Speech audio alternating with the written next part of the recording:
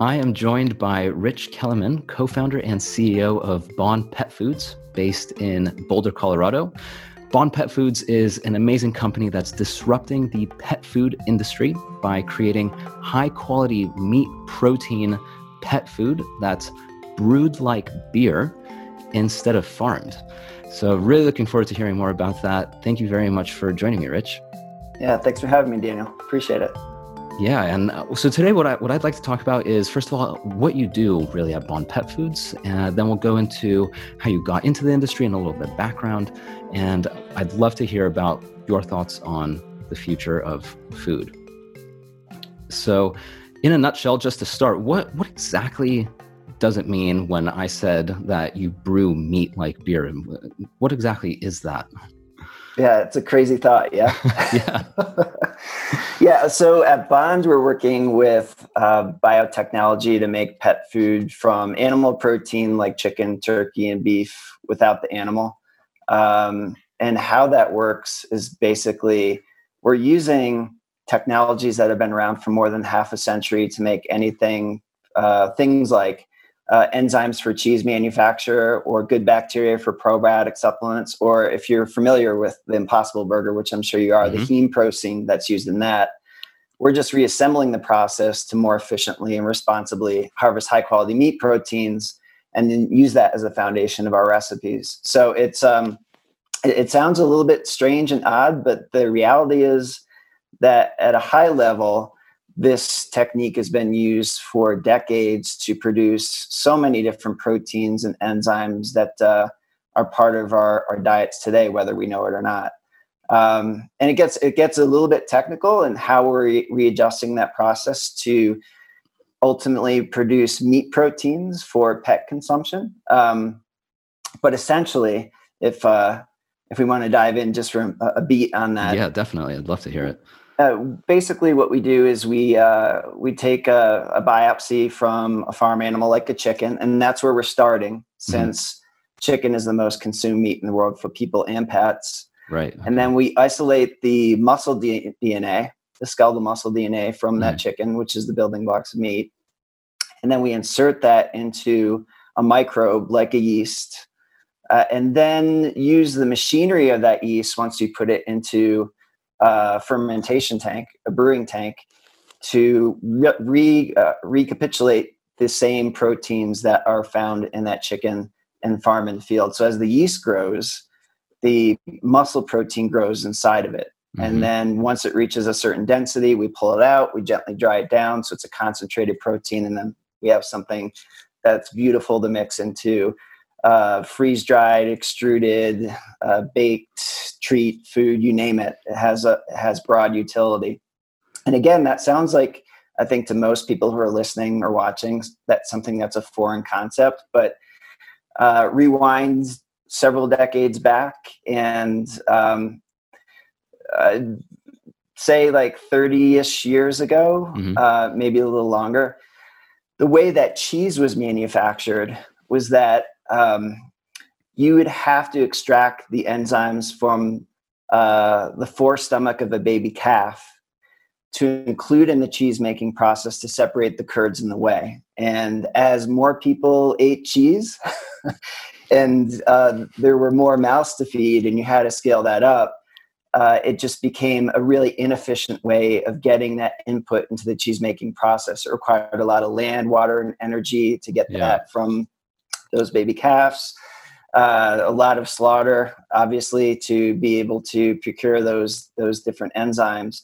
And some smart scientists said, well, wait a minute, we can use some technologies that are out there right now to replicate through this process the production of those same enzymes without all of that, all those downsides. So they extracted, they took a sample from a baby calf, they isolated the genes that would express those enzymes. They inserted it into a microbe and then use those same brewing process to produce those ingredients that are used in almost 90% of all cheese that's sold in the US, for example, today are made in part through those enzymes. Wow. Even organic cheese. So most people aren't aware of this. it does sound strange and foreign, but it's a technique that's been used for a long, long time. And we're just adjusting that to ultimately create meat protein for dogs and cats. That's crazy. So, I mean, is it when we say brewed like beer, I mean, how accurate is that? Yeah, I mean, it is fairly accurate of a description of the process. Wow. If you walked into our future facility, once we're producing a higher volume and tonnage of this protein, it looks like a brewery. We'll have brewing tanks. We put the yeast into these tanks that also contain that genetic kind of code and material of the chicken. Mm-hmm. And then we feed that yeast simple sugars and salts and vitamins to make it happy and want to grow. And you can adjust and calibrate the nutrient broth that you're feeding it as well to make sure that it's efficient of a growth process, so that it's growing fast and it's growing and expressing exactly what we're looking for. You can control the pH, the temperature, all the same things that you would if you're essentially trying to produce a different kind of beer. The only difference is, instead of having this nice frothy liquid at the end of it, right, we have an ingredient that's part chicken protein in this instance, part yeast protein. And then we take that, gently dry it down. And as I said, we have a nice concentrated powder then that we can incorporate into a variety of different products and recipes. Wow. That's incredible. How did you, I mean, what was the pivotal moment really for you to start this work? Because it's so, I mean, it's unique. It's interesting. It's obviously, like you're saying, I'm sure people look at you funny when you say that we brew meat and make pet food out of it. So what was that moment? Yeah, it's a good question, because I don't have a science background, don't have a history in biotechnology or even pet nutrition. My background's in advertising. I spent the last, it's crazy to say, 25 years working at a number of agencies in the US on everything from diapers to motorcycles. And an account that brought me out here to Boulder was the Burger King account. And my role on that account was that of a strategist. So I wasn't actually the guy that was creating the copy and the art direction and the ads, but it was working with our internal teams and the client to help them frame up the challenge that they might be facing from a business standpoint. And then once we work through that, give the creative teams direction on what they should think about when they're creating their campaign. So the challenge for Burger King was to really understand at that time, this is about 10 years ago, how they could compete with fast food outlets like Panera and Chipotle, who are redefining what fast food is in terms of ingredient specification and quality and everything else. Mm-hmm. And that just meant that we were working with a different set of stakeholders on the client side. It wasn't just the marketing people, but it was the supply chain guys and the product development people. And long story short, that whole dialogue got me to just open my eyes about the challenges that are attached to conventional agriculture, especially the procurement and sourcing of meat and the challenges that come with it. So it's not just how we can do it, produce that those proteins and those foods more efficiently, but and maybe some of this was more of my reading on the side from the conversation, but it was also issues around farm animal welfare and safety and sustainability, just the fact that it takes wealth of resources to produce a kilogram or a pound of meat. And that whole exploration stuck with me, that eventually, my mindset towards food changed, and I became a vegan working on Burger King. And I'd have to hide it in meetings, these like big carts of Whoppers would get carted in, and chicken sandwiches. I'm like, no, I'm not hungry. Like, dude, it's been like 8 hours. Okay, you can not be hungry. So really big breakfast. Yeah, really big breakfast. So that just personally, that whole experience kind of transformed my own thinking around food. And my wife was in the same boat. She was a vegetarian since she was young. So we became a vegetarian, vegan family, ultimately vegan. And then when my wife and I got our first dog together several years later, I wrestled with that tension of having to feed our new dog and our cats meat, even though we didn't want to make them vegan, because we know that meat, especially for cats, but dogs as well, can be a beautiful thing for their health and nutrition. Yeah, of course.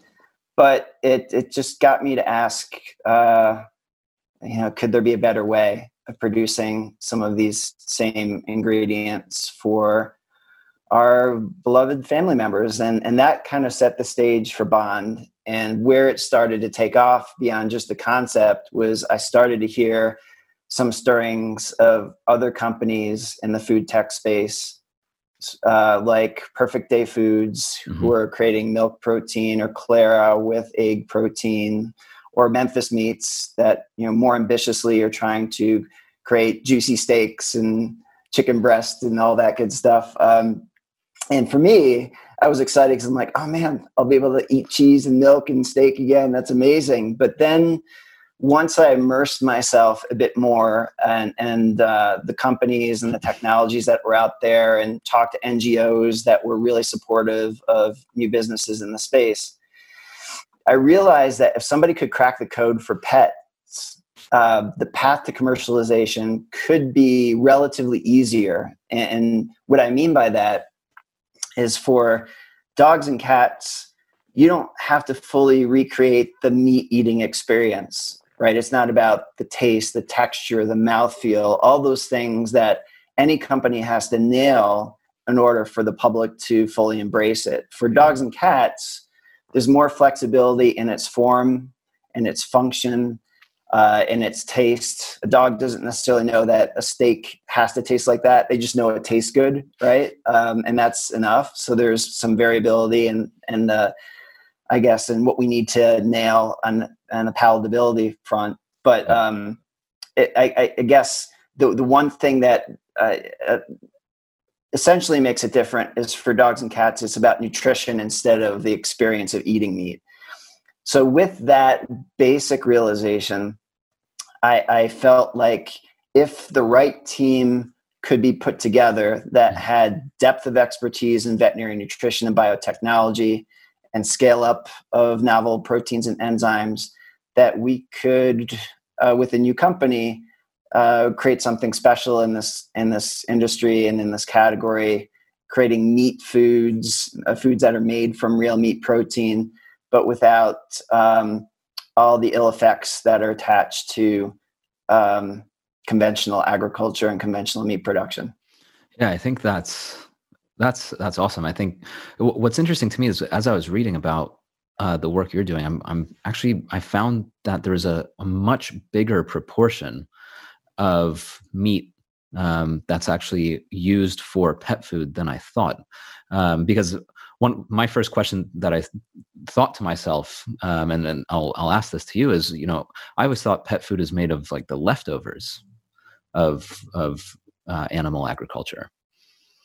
Yeah, and that in part is true, Daniel. I mean, there's a whole industry that's built around taking chicken hearts and livers and everything else that you can imagine, beaks, feet, and turning it into meal protein, right? And that certainly is a big part of dog and cat food products today.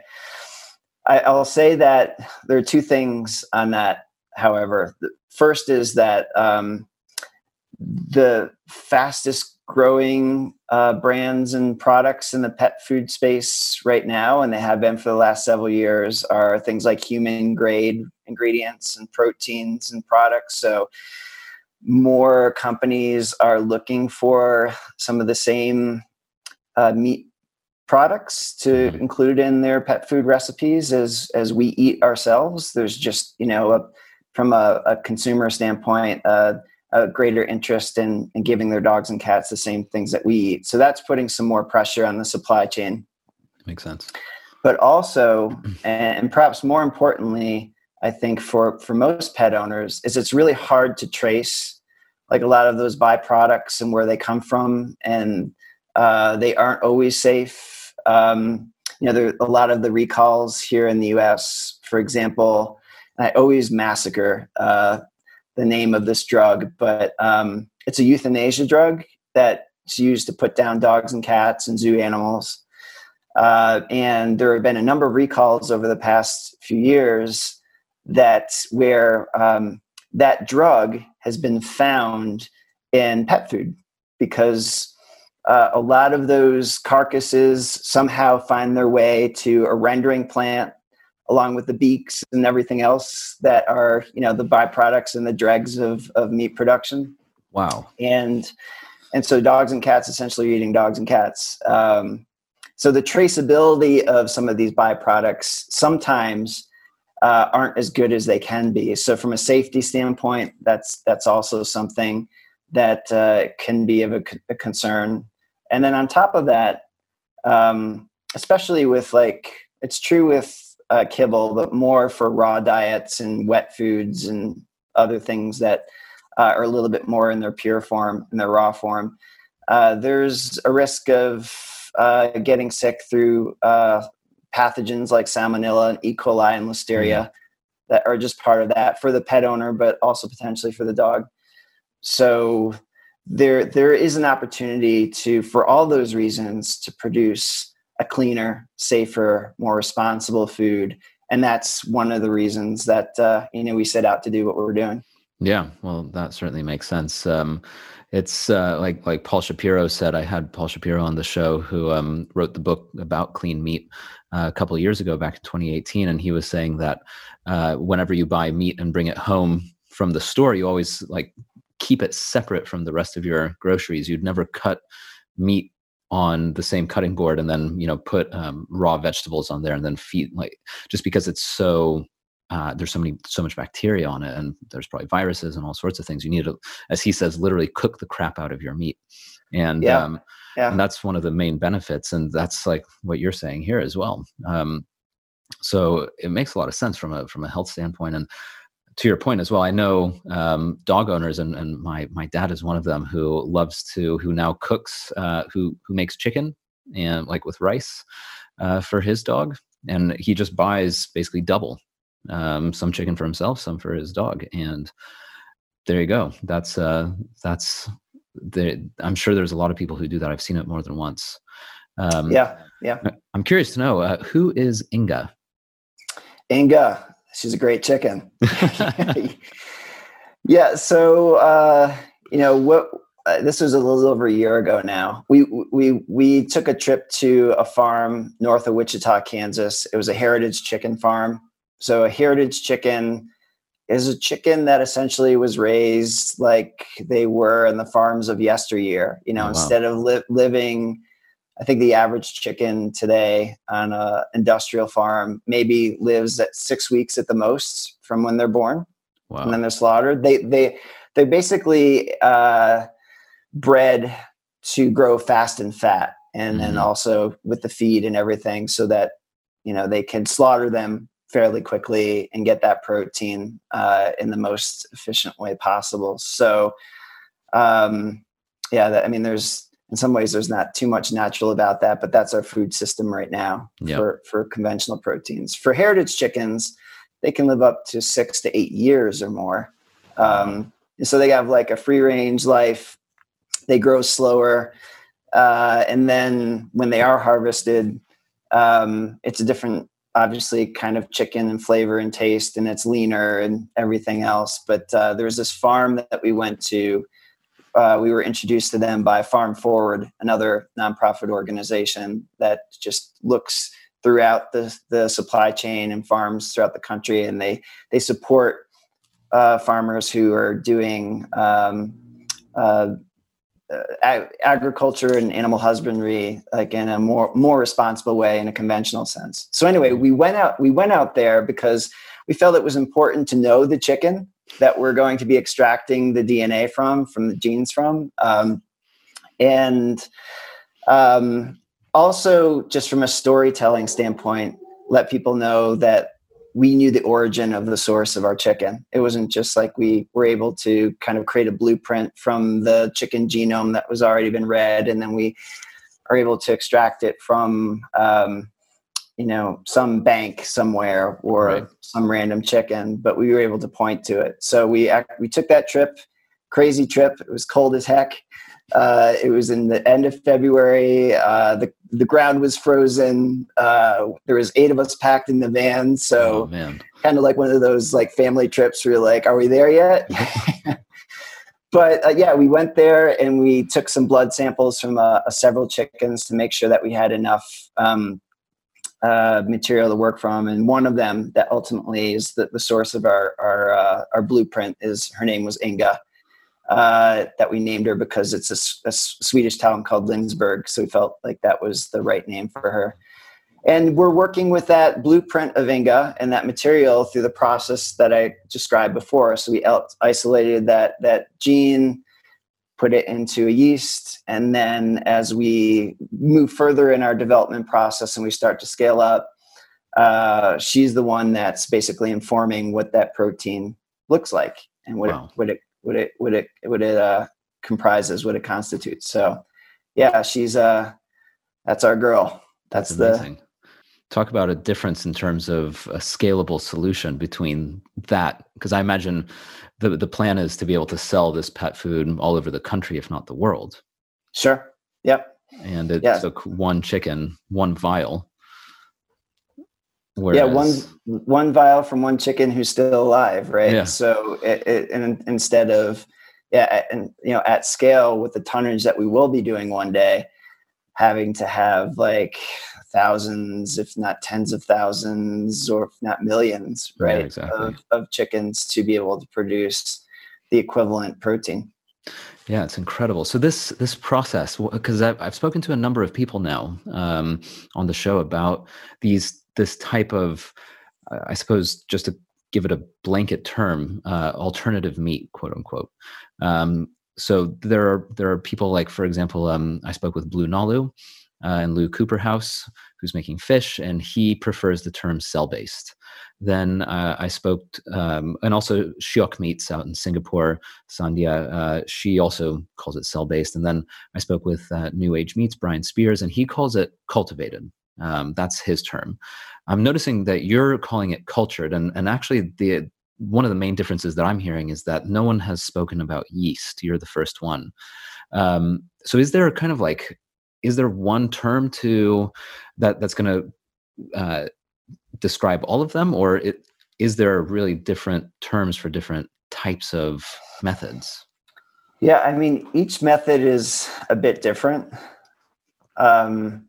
I think what you're finding is an industry that's so new, that people are trying to find the right word to explain it, because it's not like, 5 years ago, anything like this existed, even in its early form and discovery. So everyone's just trying to find the way to talk about it that will make sense to people. And I think by and large, there's a lot of overlap between these different processes and the mechanics of how they work. We're calling it cultured because in some ways we feel like that best represents our process. We're taking this culture from a chicken, we're putting it into a yeast, and then we're using the mechanics of the machinery of the yeast as it grows to produce our ultimate chicken protein. Now, that finished product that we're making is also very different from Blue Nalu, who's at the end of the day going to create something where you look at your plate and it looks like tuna or something that you get from the grocer's shelf. For us, it is that dried protein. So it's just the protein that we're producing here. So it's culturing that chicken, going through this process, and then creating this protein at the end of the day.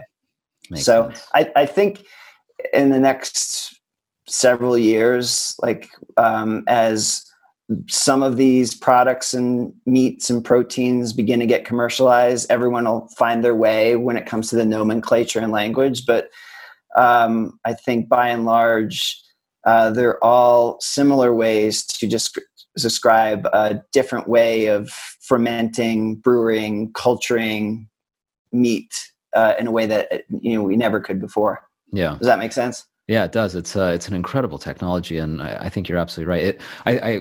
It sounds like one of the main differences, which now that you pointed out, I see it is you're really focusing on creating high quality protein, which Yep. is which makes sense. Whereas these other companies are really creating meat, which is, I suppose, like the whole experience of eating. Right. Exactly. Yeah. I mean, they have to, and I can't wait to the day that their products are on the market personally for myself, Yeah. selfishly, but they have to create some kind of uh, like scaffolding or Right. something that it can grow on so that it has the form of a steak or a chicken breast or something like that. Yeah. Well, while you're right, for us, it's mostly, if not wholly, about the meat protein that is central to a dog's and cat's diet and for their optimal health. Hmm. So that's why I think we're solving a different problem, ending up with a different form through our protocols and what we're making. But in the end, it does the same service in helping to kind of reduce the everything that we talked about several times already, the Yeah. impacts of meat production for this specific application. Yeah, I think it's great work that you're doing. So what's next exactly? I mean, as far as well, let's first start with what's next specifically for Bond Pet Foods. Yeah, so we are in the thick of our discovery in our R&D. We already have produced several chicken proteins. Mm. We're doing a demo day over the next month where we'll have enough of that ingredient where we'll be able to feed it to some lucky dogs here in Boulder, and we'll have some robust nutritional analytics on it to show how it compares to conventional chicken and other plant and microbial proteins that are on the market. So that's a big milestone for us in our own proprietary protein development. But in the meantime, we just launched it a couple weeks ago. We introduced a first generation product, which is a dog treat. It's actually really cool. It's not just a biscuit in the bag. Think of it like a candy bar that's perforated so you can pop off a brick, say good boy, or you go on a long hike, take off a couple to give them more sustenance, and then it's resealable packaging so you can put it back in your pocket. Anyway, I'm biased, obviously, but the form is pretty cool. But the reason that we're starting with this first product is its core ingredient, and it is a pure microbial protein. So think of, instead of a yeast has been adjusted with Inga, right, as part of its growth and development. It's just a pure nutritional yeast, Okay. but it's still made through fermentation. You still brew it and then kill that yeast once it comes out of the brewing tank. So it's inactive, gently dry it down, and you're left with a concentrated protein. So the mechanics, with the exception of Inga, are the same to produce this high quality protein ingredient. Oh, wow. And the reason that we're starting there is so that we can begin to educate the public about the beauty and merits of proteins and products that are in part made through fermentation, build that trust, get people to have some semblance of how this works, so that when we introduce our meat proteins a few years down the line, we'll have an audience that's willing to try it. And we've built that relationship. So it's a little bit of a staged approach, and we'll be, over the next couple of years, while the R&D is happening in the background, be introducing other cat and dog treats and other toppers and products to build a broader portfolio of offerings for pet parents. But the holy grail and the goal would be, once we have our chicken proteins and other proteins, by the way, we're not going to just be doing chicken. It'll be fish and turkey and beef and other animal proteins down the road, would be to have enough volume and enough of that ingredient that we can include in primary diet. So what your dogs and cats get day and night, we're replacing those conventional meats from the supply chain by the greater volume of meat proteins that we're producing on our own. That's so cool. And so, I mean, what do you think of as the future for pet food in general, as the industry? I think just reading the tea leaves, and there are a lot of companies out there right now that are fantastic companies like Nestle Purina and Mars Pet Care and others who are feeding the world basically with their food, but they are looking at the sourcing challenges and supply chain challenges of being able to produce the volume that will be required to service a growing cat and dog population. As the population grows, more pet parents as well. Yeah. It usually goes hand in hand. So they are talking to us and other companies that are early stages in the space because they know the value that this could bring, not just to the category with an offering like Bonds, but also for their own portfolios. If these ingredients are one day available, this could help them make sure that they have enough protein to be able to supply, their own growth in their own portfolio. So I think the future of the pet food industry would be not just with our proteins, but with other proteins that are starting to emerge through other companies, other technologies, other novel proteins as well, like cricket protein and others. You'll see more of that in the foods that you buy off the shelf because you have to. There's no way that we'll be able to responsibly, but also just from a supply side of things, be able to produce as much meat that will be required to feed in a conventional sense these cats and dogs. Yeah, well, that's incredible. I mean, it sounds like this. If those big players are moving in that direction as well, and they're investigating and talking to you, then this really is the trend. Yeah.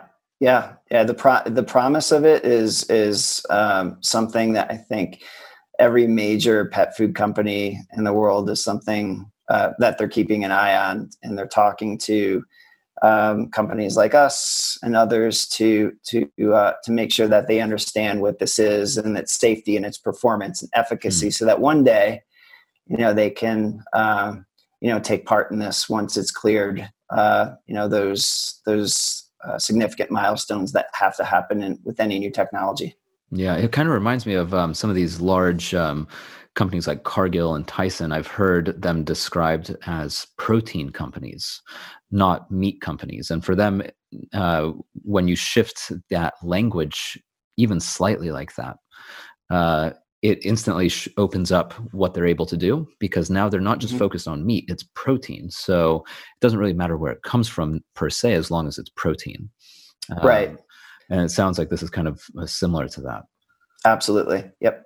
That's really cool. One fun question that I love to ask is just to hear is who is your sustainability hero, quote unquote?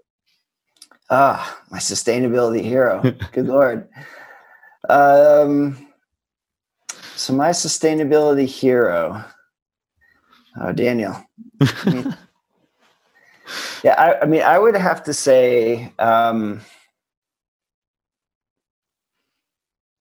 since I'm so hyper focused on this emerging alternative protein sector, I would have to say, and I can't remember the names. Is it Ethan Brown, right? Like Impossible Foods and Beyond Meat, like the guys that are kind of blazing trails with their products right now.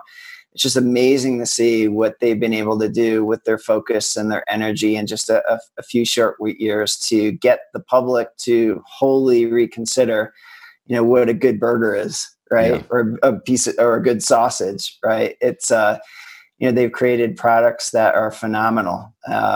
So, and not just for the experience of eating meat, but what they are also starting to help solve when it comes to everything that we're trying to do with sustainability and farm animal welfare and everything else. They're kind of taking a piece of some of those issues and helping mitigate all that. So I guess just the top of mind, I would say the guys that are steering those companies and making such great progress, I think they probably would rise to the top for me.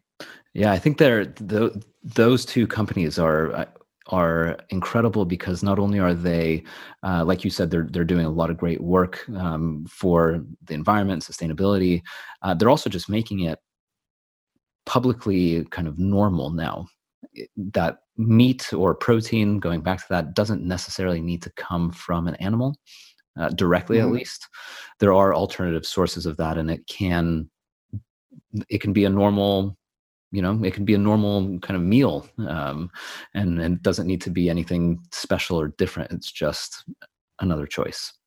Yeah, and I think the evidence of that is, ironically, we were talking about Burger King and where I started, right? Exactly, now, Burger King is one of the country's largest sellers of Impossible burgers, right? But what they found, in the first few months of the rollout was that it wasn't vegans and vegetarians that were flocking to Burger King for this. It was meat eaters who actually were curious about it, but then they loved the taste. And then maybe one in every X burgers that they ate on any given week was an Impossible because they just felt like it, tasted good. And so that being able to attract like the most devout carnivorous meat eater and get them to convert is where the bigger wins happen, right? It's not just like the niche people like me who are vegan, but the people who, would be eating meat if something like that didn't exist.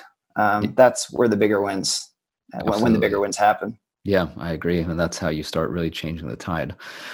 So for people who are interested in trying out the new dog treats and learning more about the work you're doing, where can people go to see all that and get updates?